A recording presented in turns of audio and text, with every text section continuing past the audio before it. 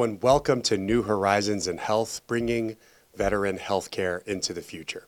This is our second podcast episode out of the Department of Veterans Affairs, and I'm honored to serve as Undersecretary for Health for the Department of Veterans Affairs. My name is Sharif Elnahal. I'm a physician and have had the absolute honor of guiding this healthcare system into a better and better place on behalf of veterans across the country. And today's episode is about something really exciting that is meeting the moment that veterans need increasingly across the system.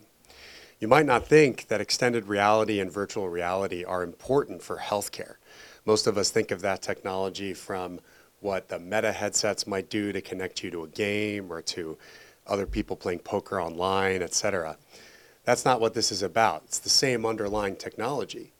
But we are seeing applications of this to real veteran healthcare issues more and more across the country. Everything from mental health to getting veterans through really tough chronic conditions and just making daily life easier for veterans every single day.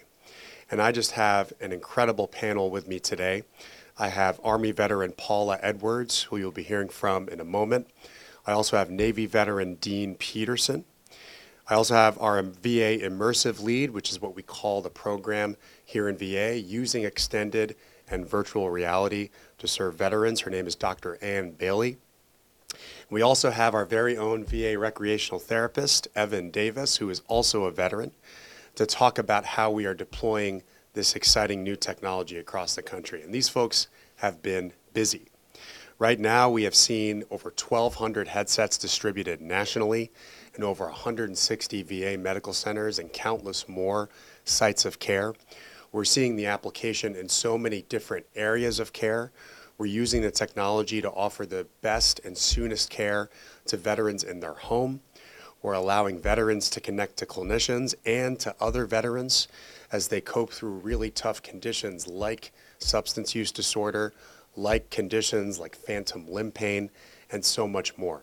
And you'll hear from veterans who've experienced this technology and who want to talk about it to their fellow veterans that we're trying to serve better and better across the country. And you're also going to hear from our awesome clinicians, program leaders, and veterans themselves who are actually deploying this program themselves to help their fellow veterans. So I'm really excited about this topic today.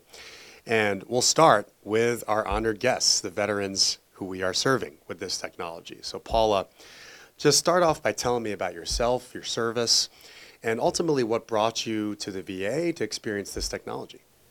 Well, I served in the Army for 32 years. I started in the active duty, went in the reserves, then after 9/11 was mobilized and served out the rest of my career and time. From 9/11 to 2015. I was majority of the time a public affairs officer. I did, my branch was Adjutant General Corps, so I did all personnel type work, but my heart and soul was always, doing the public affairs mission, telling the Army story. And then as a civilian, I was a middle school science and math teacher, so that's what I did. And then what brought me to the VA is once I retired, I had a series of injuries, some unknown, like when I wasn't there and when I came back, it was there. So with that started me going to the VA for my health care, and it's been really good, and I appreciate everything that I have received and all the opportunities that I've had with the VA. Tell me a little more about your experience as a communications expert, which I'm not, so maybe you'll make this podcast interesting. But tell me a little more about that experience and, some examples of things that you accomplished there. So I got to deploy quite a bit because public affairs were usually one of the first people in. You think about the infantry, but the public affairs people go in first as well so that we can tell those stories, and you leave kind of some of the last ones to leave. But like I was thinking about one of the first events I got to do, and I was maybe about 28, was to be over an event where President Clinton was. And, just to be in charge of that, or to meet people that you see on the news every day, and it's like, oh man, they're walking by here, and this is my show. And it was really, really wonderful to be able to do that and to do was it, congressional delegations, or to see um, governors and all those type of people to come through and get to tell those stories, to get to do it with so many presidents that and it didn't matter what um, your political affiliation was. It was like, you're just going to get this job done for whoever it is, and what an honor it is to meet them. And one real honor was when Barack Obama was a senator, and he came, and I can't remember the gentleman who did the post 9/11 GI Bill, but we were doing an event for them as they came through, and just to see all the excitement or that all of that brought with it, and to be able to be a part of something that was going to last longer and longer. And I did have one of my, I was a lieutenant colonel at that time, and I had one of my E3s to tell me he wasn't a Democrat, and I'm like, what an opportunity. You're going to leave here, and this person might be the president, but you're also with this person with the post GI Bill, 9/11 bill. And I'm like, you're going to have that opportunity to be with that, to say you were there to your children, which you didn't have children, but your children, grandchildren, you're going to be able to tell that story. So you get out there, you're on the same flight with them. I'm like, you make it a good story. And like doing national naturalization ceremonies, and just being there to tell those stories, that's what really, and I got, to travel all over the world and do that and see so many people and things. And I always wish that people would get the opportunity to go outside of maybe their community, but their state, their country, and see how other people live, and see the work that our military is doing humanitarian wise. I mean, sometimes, war is the necessary evil, but we spend a lot of time in humanitarian type environments, and I got to do a lot of that. And so I was really proud of that service, and that's been my thing. And I guess my favorite award that I got lots of awards, but the best one was the um, military outstanding veteran, not veteran, volunteer. That one for volunteering, I got that like 3 times, because that's my heart of volunteering, and I've been able to continue that with the VA, and so it's been great. That's so terrific. And I loved your point, Paula, especially about the fact that the military and our brave women and men in uniform have a story to tell. And it speaks to the importance of the role that you played. That story is often a bipartisan one. It is one that transcends politics. And so I really just loved your stories. Thanks for sharing it, Paula. So, Dean, tell me about you, your service to the country, how you found your way at VA, and anything else you want to say. Go ahead. Well, I was Navy from 72 to 76. I was a corpsman, joined the Navy to see the world, spent 3 years with Marines because they got all their corpsmen from the Navy. Had a good time. I have positive feelings about my Navy experience. Got out, started college, had a family to support, started working construction, found out I'm a really good carpenter. So that's what I did. I spent my career as a carpenter. I'd still be doing it if I didn't have too many leg issues. But aside from that, I did not really join up with the VA until I had an accident in 2005 that ultimately cost my left foot, my left leg below the knee. And after the initial amputation, I went ahead and finally signed up with the VA, got my care at Loma Linda, and I've got nothing but good things to say about the care I got through the VA at Loma Linda. Dr. Bull was in charge. She had the amputee clinic at the time. And I just felt like I was getting taken care of very well through the VA there. Moved to Texas in 2014. So I came over and signed up with the Dallas VA. And once again, I think I'm getting good treatment with the VA. I have no complaints. The prosthetics department is very professional, good people. I deal with D down here. We have Dr. Raval, who's in charge of the amputee clinic. Those are the major things I've come to the VA for. I've had a few other issues that I've dealt with from them, and all have been well taken care of. I think that the only negative thing I've got about the VA is that when the war on opiates happened, I have chronic pain. Now I can't get the pain meds that I need. And we've tried everything, so it's not like they haven't tried. And outside the VA, we've tried, acupuncture and stem cells. And the stem cells actually seem to work, but we could only afford one treatment, and they're expensive. So I'm probably a person who'd need 3 or 4 treatments before they'd help. But that's really the only downside I have to the VA, and it's not their fault because it came from above the VA, and everyone who's got chronic pain now deals with, how do I deal with my pain? So if ever you could convince people at the CDC and above you that, we need to do something more for chronic pain people, I'd appreciate that. But aside from that, I'm a satisfied customer. How's that? Well, that's great, Dean. So my major issue has always been the leg, and they've taken care of the leg. Yeah. So, well, I can tell you, I'm really grateful that you've trusted us with your care after your incredible service to the nation. And I'm glad that both Loma Linda and the Dallas VA folks could come to your assistance in meaningful ways. And so we'll talk in a minute about how virtual reality and extended reality contributed to that care for your pain and for your condition.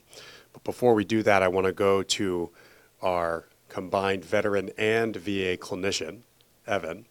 So you are both of those. How did you get involved in VA Immersive? And tell us a little about your background as well. Sure. Thanks for obviously having me up here. So I'm a Marine veteran, and so I love my corpsmen over there. But I came into VA both as my experience with transition out of the military and really my experience in the infantry and wanting to expose how nature can really be a therapeutic and healing environment for folks. And so when I got into VA, I'm a recreational therapist by trade, and lo and behold, pretty much right about at the start of my career, the pandemic happened, and it became really difficult for me to take veterans outdoors and take them and provide these experiences in these therapeutic environments in a space that was restricted and a lot of restrictions to maintain that safety. And so I grew up video gaming. I always found therapeutic value in that, but never really positioned that as a therapy itself until the pandemic happened, and I really had to get creative on how do I let people experience the outdoors, or how do I let them experience this when it's not safe right now to take them outside of the room, or we have all of these precautions. And so virtual reality was a potential ability to access that, and through that it was just a snowball of this is much more powerful than even initially I thought it was, and it was engaging the veterans that I was serving in so much more spectacular ways, where I was able to take them to travel across the world or take them to fish again. And for somebody who's 95 years old in an acute rehab unit, that's something that we don't think we can ever do again.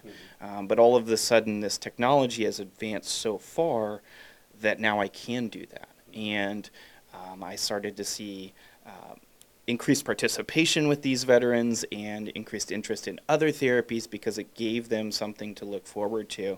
And then from that, I got introduced to Dr. Bailey and Caitlin Rollins and the team at the VA that was really putting this on a stage and really highlighting that this is happening. And the rest is history. I'm here. I'm all in. This is something that, as a veteran personally, it's really amazing to be able to say that the VA is doing this and that we are a leader in this technology as well. Yeah. Really incredible. You started to hint at some of the things we can do with this technology for veterans, and we'll definitely ask Paula and Dean in a moment about their experiences. But Dr. Bailey, tell us about how you found yourself in the VA, how you found yourself as a clinical pharmacist doing this, and why you think it's so important to spread this technology to the degree that you have and your team has. That's a great question. Just want to echo what you said to begin with. Thank you to the veterans, for you guys, for being here today to tell your story and why this matters, because at the end of the day, that's why we continue to do this and expand and grow it. And it's an honor to get to do this work. I've grown up in the VA. I did my residency in VA. I came to VA because I'm a type 1 diabetic, and so this is my opportunity to serve. And am honored in both my professional and personal life to be a civilian, but a veteran advocate.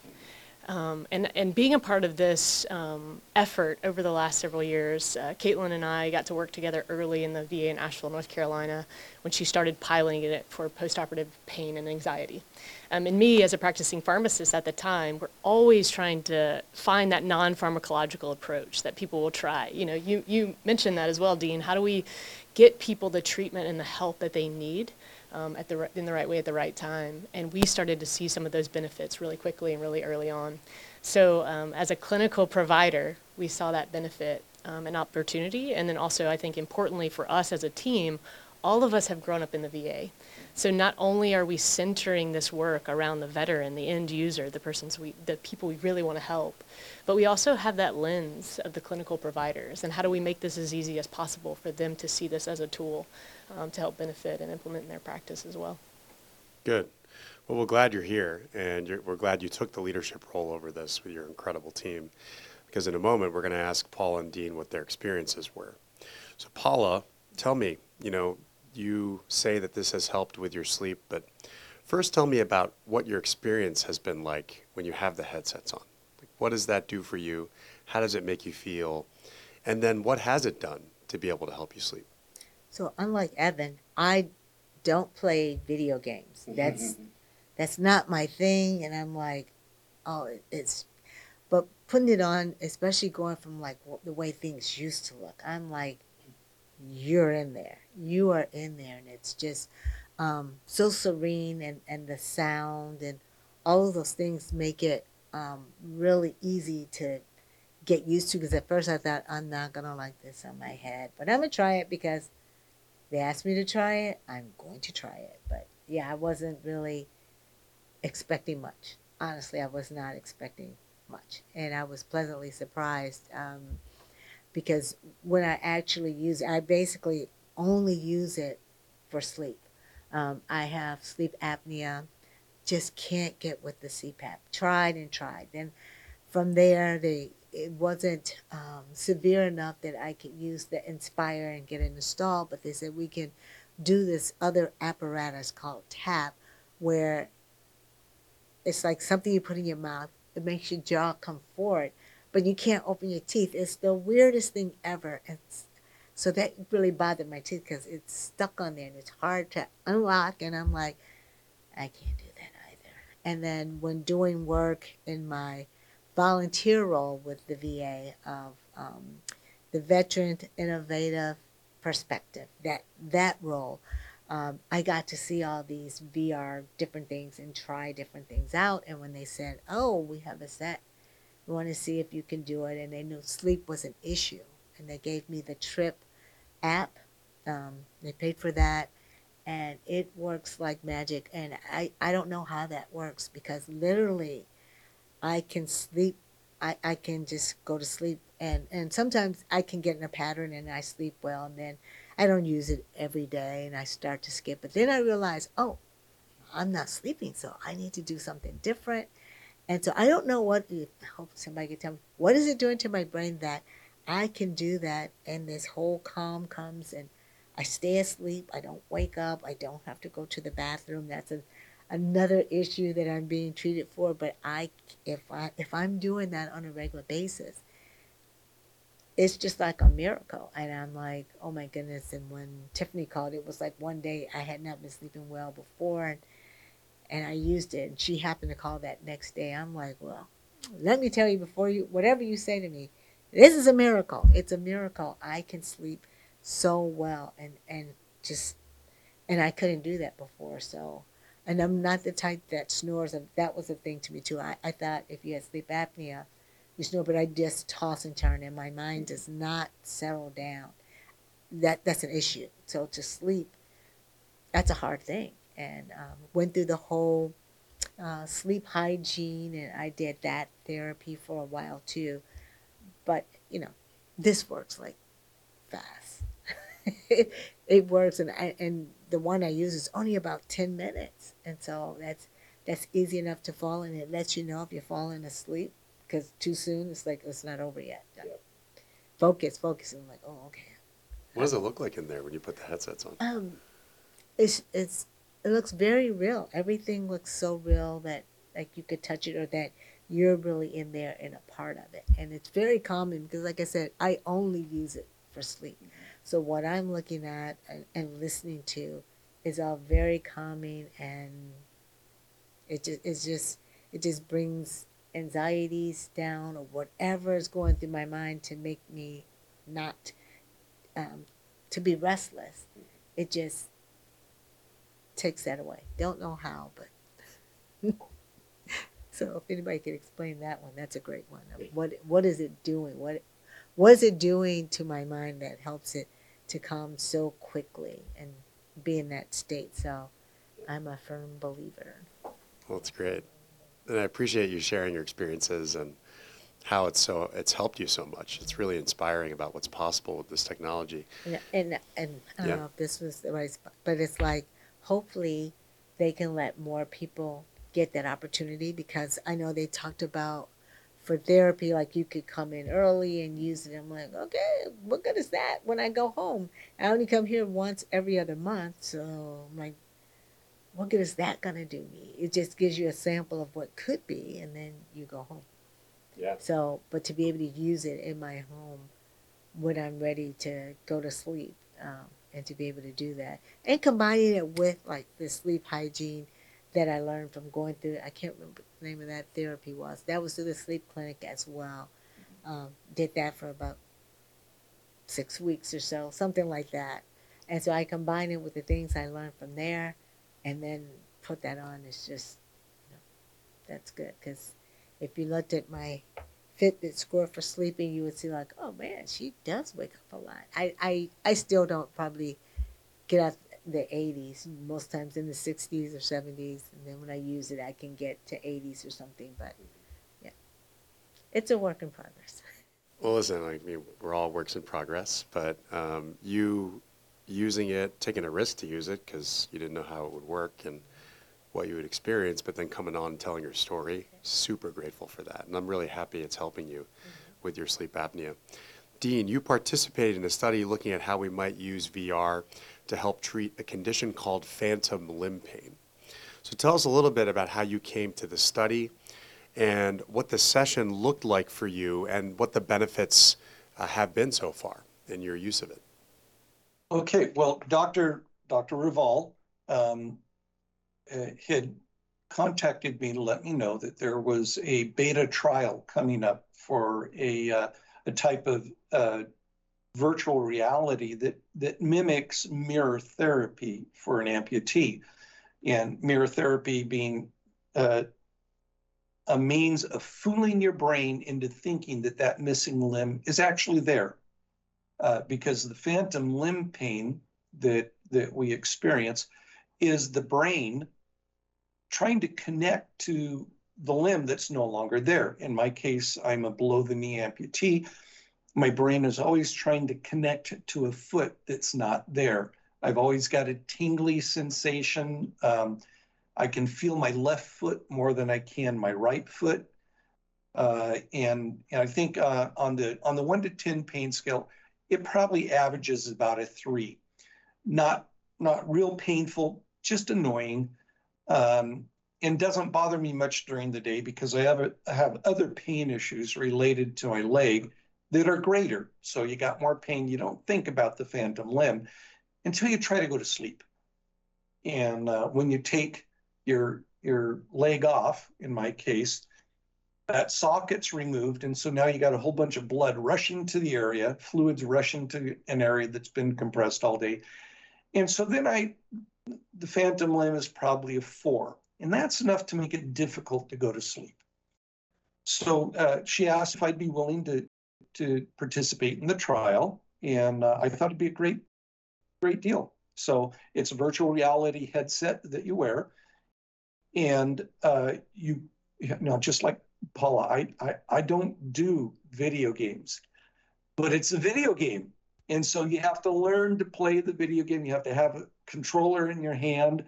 And in this case, because they're dealing with a foot, they are exercises or games with the foot where you have to kick things and do things with both feet. But the way that VR was set up, it did a mirror image of my good foot, my right foot.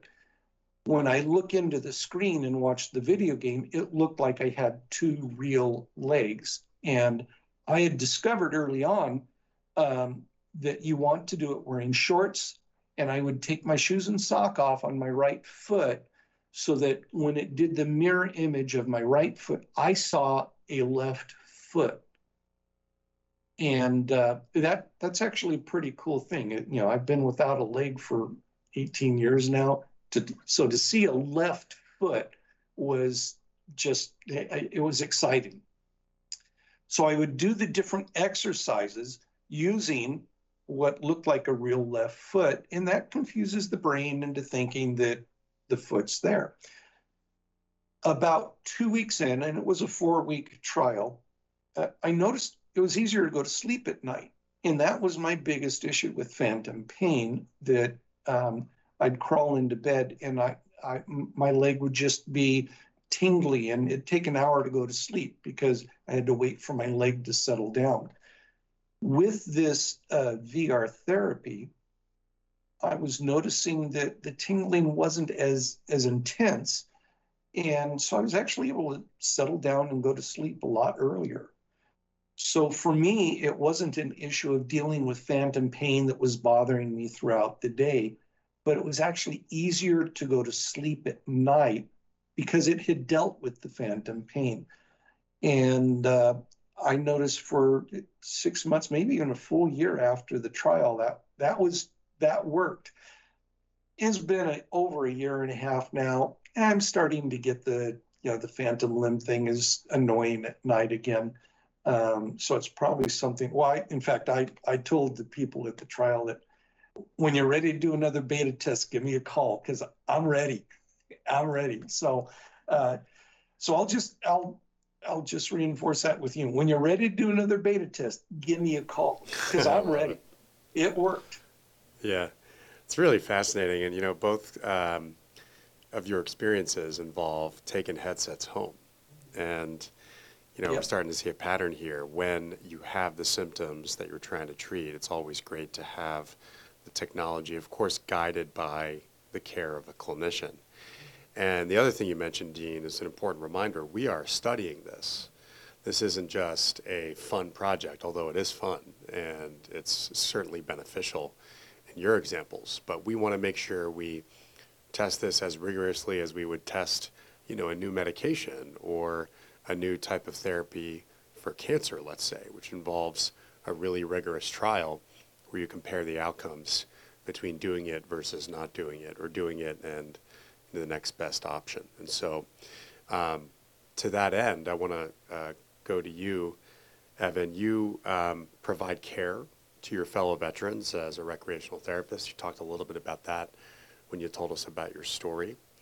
Tell us some of the impacts you've seen. Tell us some of the stories that stick with you as a recreational therapist, as a veteran. What's a really meaningful story we should take away from this? Yeah, I think it's probably one of the most important things that we share are those stories, those veteran stories, and there's countless. It's hard to place one, but there's some really impactful ones, especially when we talk about amputation or pain. Is when I was using this, I initially wanted to use it for physical activity and maybe some stress reduction, because we know that activity and being active and doing the things we love reduces anxieties and stressors. But what I started to see with the veterans that had amputations was reduced pain, and sometimes no pain, no reported pain, because we had them in this immersive experience where, as Dean is saying, I can see my foot again. And, tricking the brain into thinking that we're not experiencing that pain, and then allowing me to then teach why that's happening, or what's actually happening. What is that virtual reality device doing, and why are we not experiencing those symptoms that we have conditioned, which it's a very quick conditioning to learn pain. How do we retrain the brain into not producing those not helpful signals? But probably the most impactful experience in my experience as a veteran and as a provider was I had a terminal patient, and this patient was in our acute rehab. And so if you know about acute rehab, it's not easy, it's intense, it's a lot of therapy, it's a lot about getting you back home and safe. And he's terminal, so that's hard psychologically to get you back to that space and to make you want to try. And so as a recreational therapist, we get the fun job of getting a lot of the difficult situations where how do we get that person invested into the therapy, and how do we leverage the things that they enjoy doing to teach them how it can be therapeutic. So leveraging virtual reality. And so I came to this veteran and I shared, hey, I know you don't want to participate in PT right now. I know it's really difficult. Are you okay with trying this virtual reality device? It's this device, and same to Paula and Dean's comments, like, oh, I don't play video games. And I think that's a really cool part of this technology, is you don't have to. And that's what you're learning from these two as well, is this is an organic device. And so we had a couple experiences, and I asked him, like, what are these experiences? Do you want to go to Venezuela? Do you want to try these? Do you want to go fishing? And when I brought up the Blue Angels, he was really excited. So we put him in an experience where he was flying in a Blue Angels jet. And as many skeptic kind of approaches, when your patient becomes a little bit unresponsive, it's a little bit worrisome. And so, I had to prompt this gentleman a couple times, but the really impactful part came when we took the headset off, and I saw tears streaming down this gentleman's face. And so, at first, as a recreational therapist, I'm like, oh my gosh, what's going wrong? What did I do wrong here?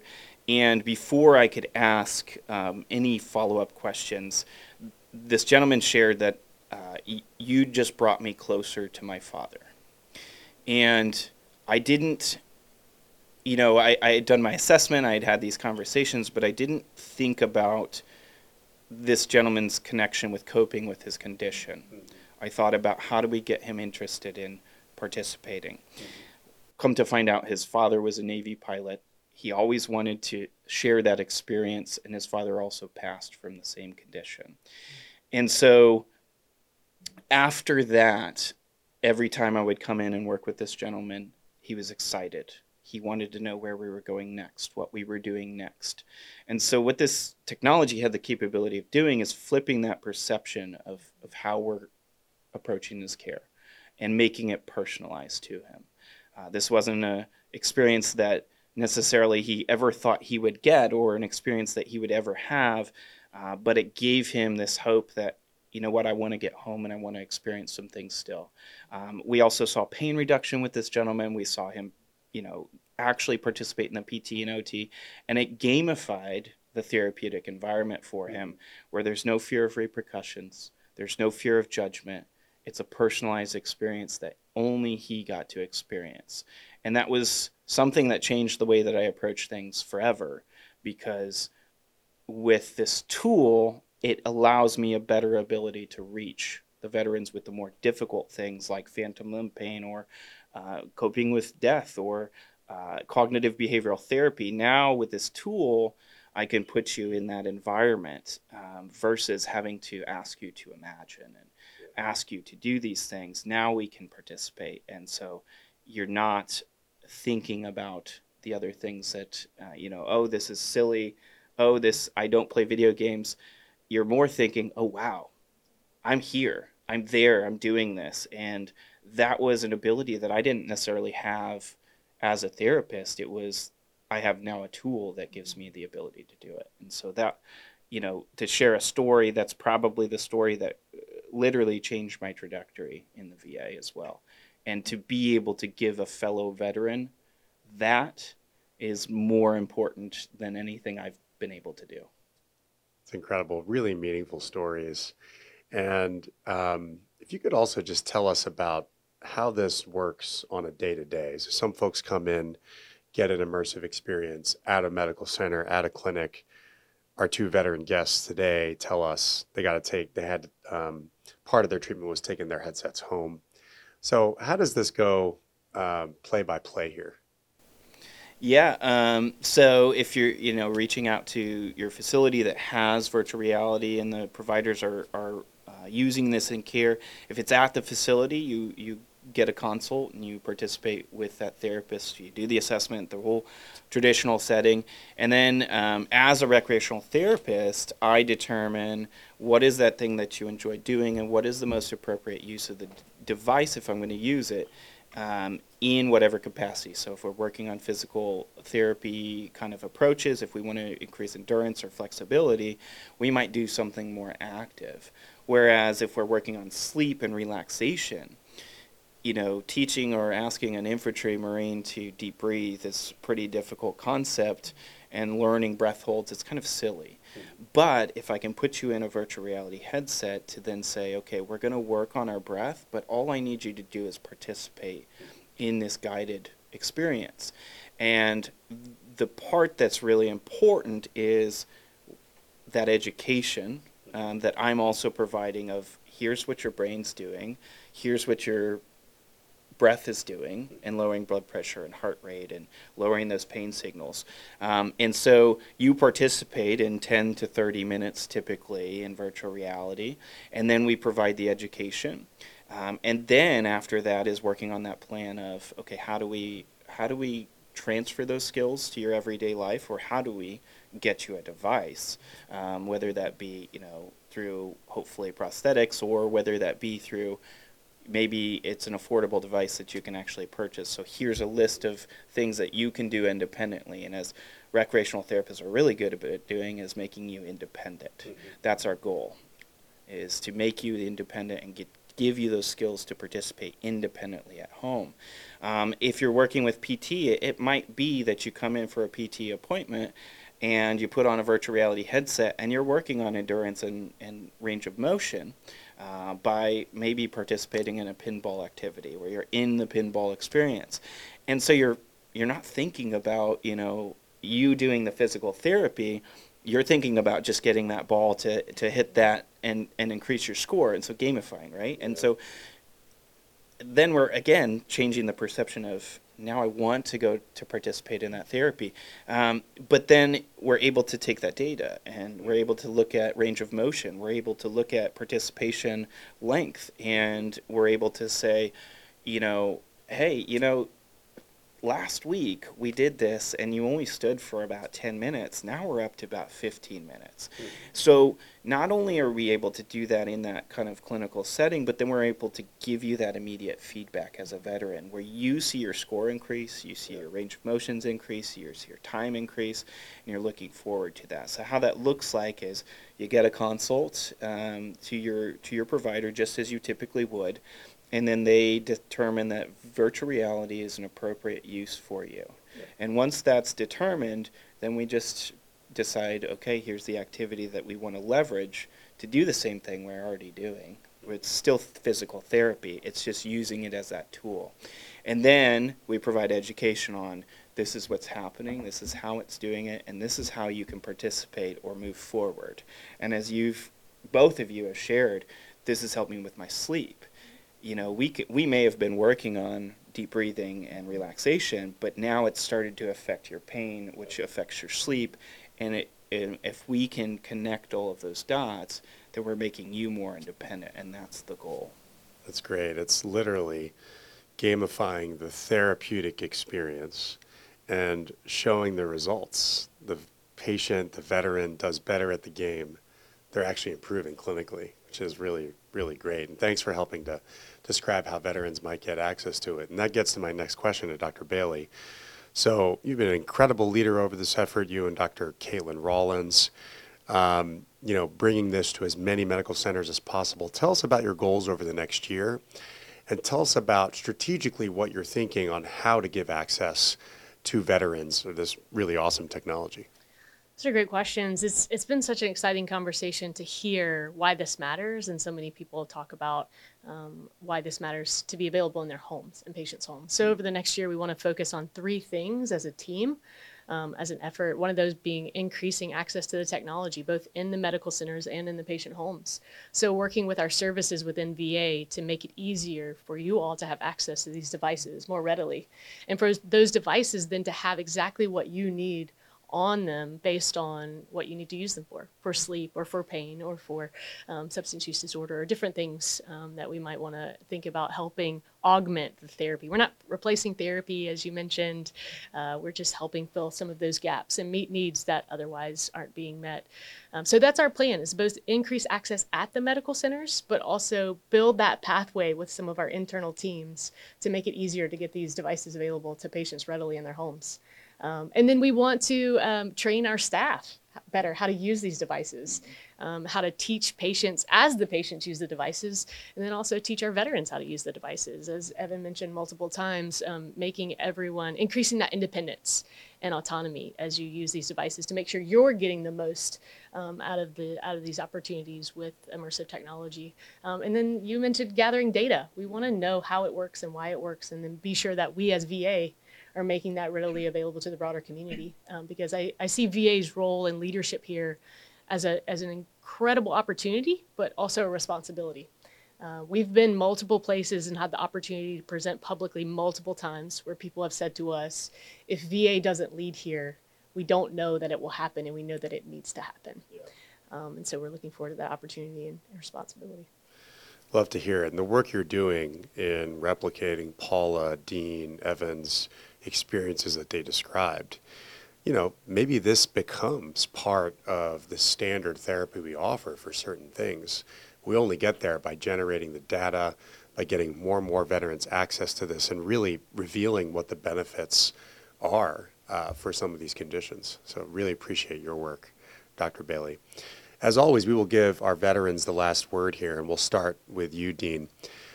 Tell us what you want our veteran viewers and listeners to know about this technology.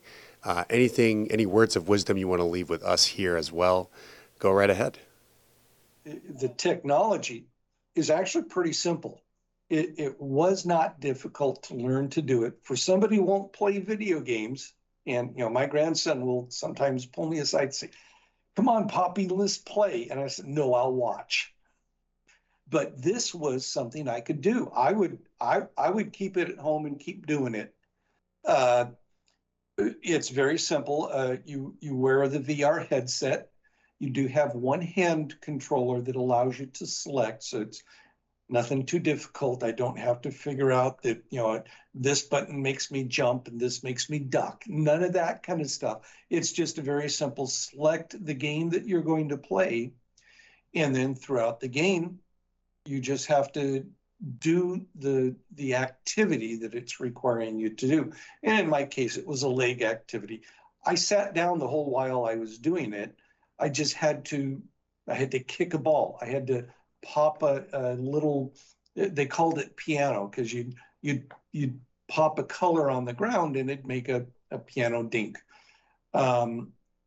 So it was pretty good exercise too. You do 15 minutes of leg exercises the whole while, so it's got to be healthy for you that way. But it was an easy way of fooling my brain. It was fun looking at a real left foot.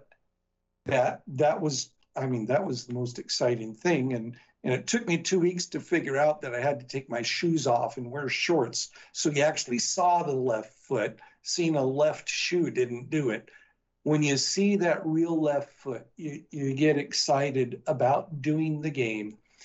And when you're excited about the game, you do it more often. We were beta testing.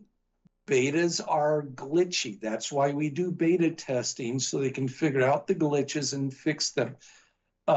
So there were a few things that went, there were a couple of the games that I would do that just, it wasn't doing it because it was too glitchy. But other games worked really well. And instead of doing the 2 that they asked me to do, I do 5 or 6 or 7 of that game because it was actually fun and it's a good exercise. So for my recommendation, any vet who gets a chance to do it, do it. And I could see that eventually it could be something where you could just give us a program that we could take home and put on our computer at home, and all we'd have to have is a VR headset with a hand controller and 2 cameras. It does require 2 cameras so it can take a picture of you. But I wouldn't mind having that at home. I would do it frequently if it were something I had on a computer at home. Well, good. And a couple really important takeaways from what you just said. One of which, this isn't the type of science where we're getting our data from test tubes or petri dishes. We're getting it directly from what veterans are telling us. They're experiencing what's working, what's not working. And yes, this is totally imperfect. The point you make about glitches, the only way we fix those glitches is if we test it out in a responsible way and with veterans' consent and participation to have veterans tell us how it's working. So thank you for that, and thanks for everything you said today. Dean, your perspective is so valuable. Paula, we'll give you the last word. Tell us what we should take away from this. Again, the veteran listeners, viewers, about what this technology might do for folks across the country. I think it's a game changer. I know I'm a person that doesn't really like to take a lot of medication. Some I have to, but if I could get around it, I do have another area in my body where I have pain, and although I didn't do the VR for that, just that it can calm the whole body down is just wonderful. So for those that could really see the application with PTSD, that type of thing, when you're getting these messages or something triggers you, if you could just have that at your ready, not to go in for a group session, but at your home and go, okay, let me just put this on and take a 15 minutes to bring myself back down to like where I need to be. I could see that being very beneficial, and the VA is wonderful for giving different devices to help the veteran. You get all these different devices.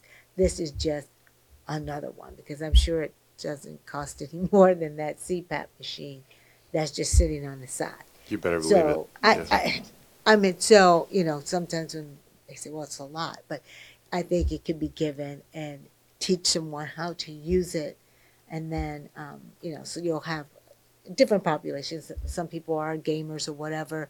And I'm looking forward to learning how to do more than just sleep with it, but that's what it's doing for me, and it just brings it back down. So if that's something they could provide, I know I went to one thing at the Vet Sim Center, and they had something with Parkinson's that we saw, and a soldier of mine just contacted me and said he's just so upset because it's affected his speech and all these different things. And I'm like, well, wait a minute. I went to something. You need to ask about that when you go back and see them. And he's out of Hines in Chicago, and I'm in Orlando. But I'm like, if it exists, you can get some help, and this might be a treatment for you as well. So I'm spreading the word to other people that might have a chance to see that. And as well as I do the Wounded Warrior Project peer support group. And, I share with them, like, this is something you could ask for if you have different issues. Everybody in the group has some issues. So it's like that's one. And PTSD is a big issue. And I could see it as a therapy that people could use and take home and, make their lives better. So I'm all for it 100%. And hopefully it gets into more veterans' hands. Well, that's really great. And, the point you make especially, Paula, about how, you've got therapies that are medication, injections, procedures. This is a pretty non-invasive therapy. You put on the headset, you experience the therapy. and you can walk away without some of the side effects you see with other things. So one of the things we call as part of our whole health package could be extending access to this technology. So And it could be something that maybe people try out, because for some, they might go, I can't stand something being over my face or whatever. And then once they show that they know how to use it and they're using it, then maybe they get it, and to keep it. yeah. Or something like that. After you show you know how to use it, and it helps. If it doesn't help, then okay, well, try something different. But I think it would help a lot of people. Well, that's a good segue into our closing here, because the only way veterans will try this technology is if they hear from other veterans about their experiences. And I am so grateful to both of you for coming on and talking about what we're trying to accomplish here. This will be super helpful to folks who are thinking about this. And I hope that more and more of our clinicians throughout the country consider bringing part of this at least into their clinic. And so the only way we do that, again, is if we get veterans in front of folks to talk about what happened. So I am so grateful that you've done that today. And so this has been another episode of New Horizons in Health, bringing veteran healthcare into the future. I want to thank my incredible panelists today. And until next time, we are constantly looking for new and innovative ways to advance veterans' health and well-being. And there's so much we have to tell that story. And I look forward to the next episode with all of you. So thank you so much.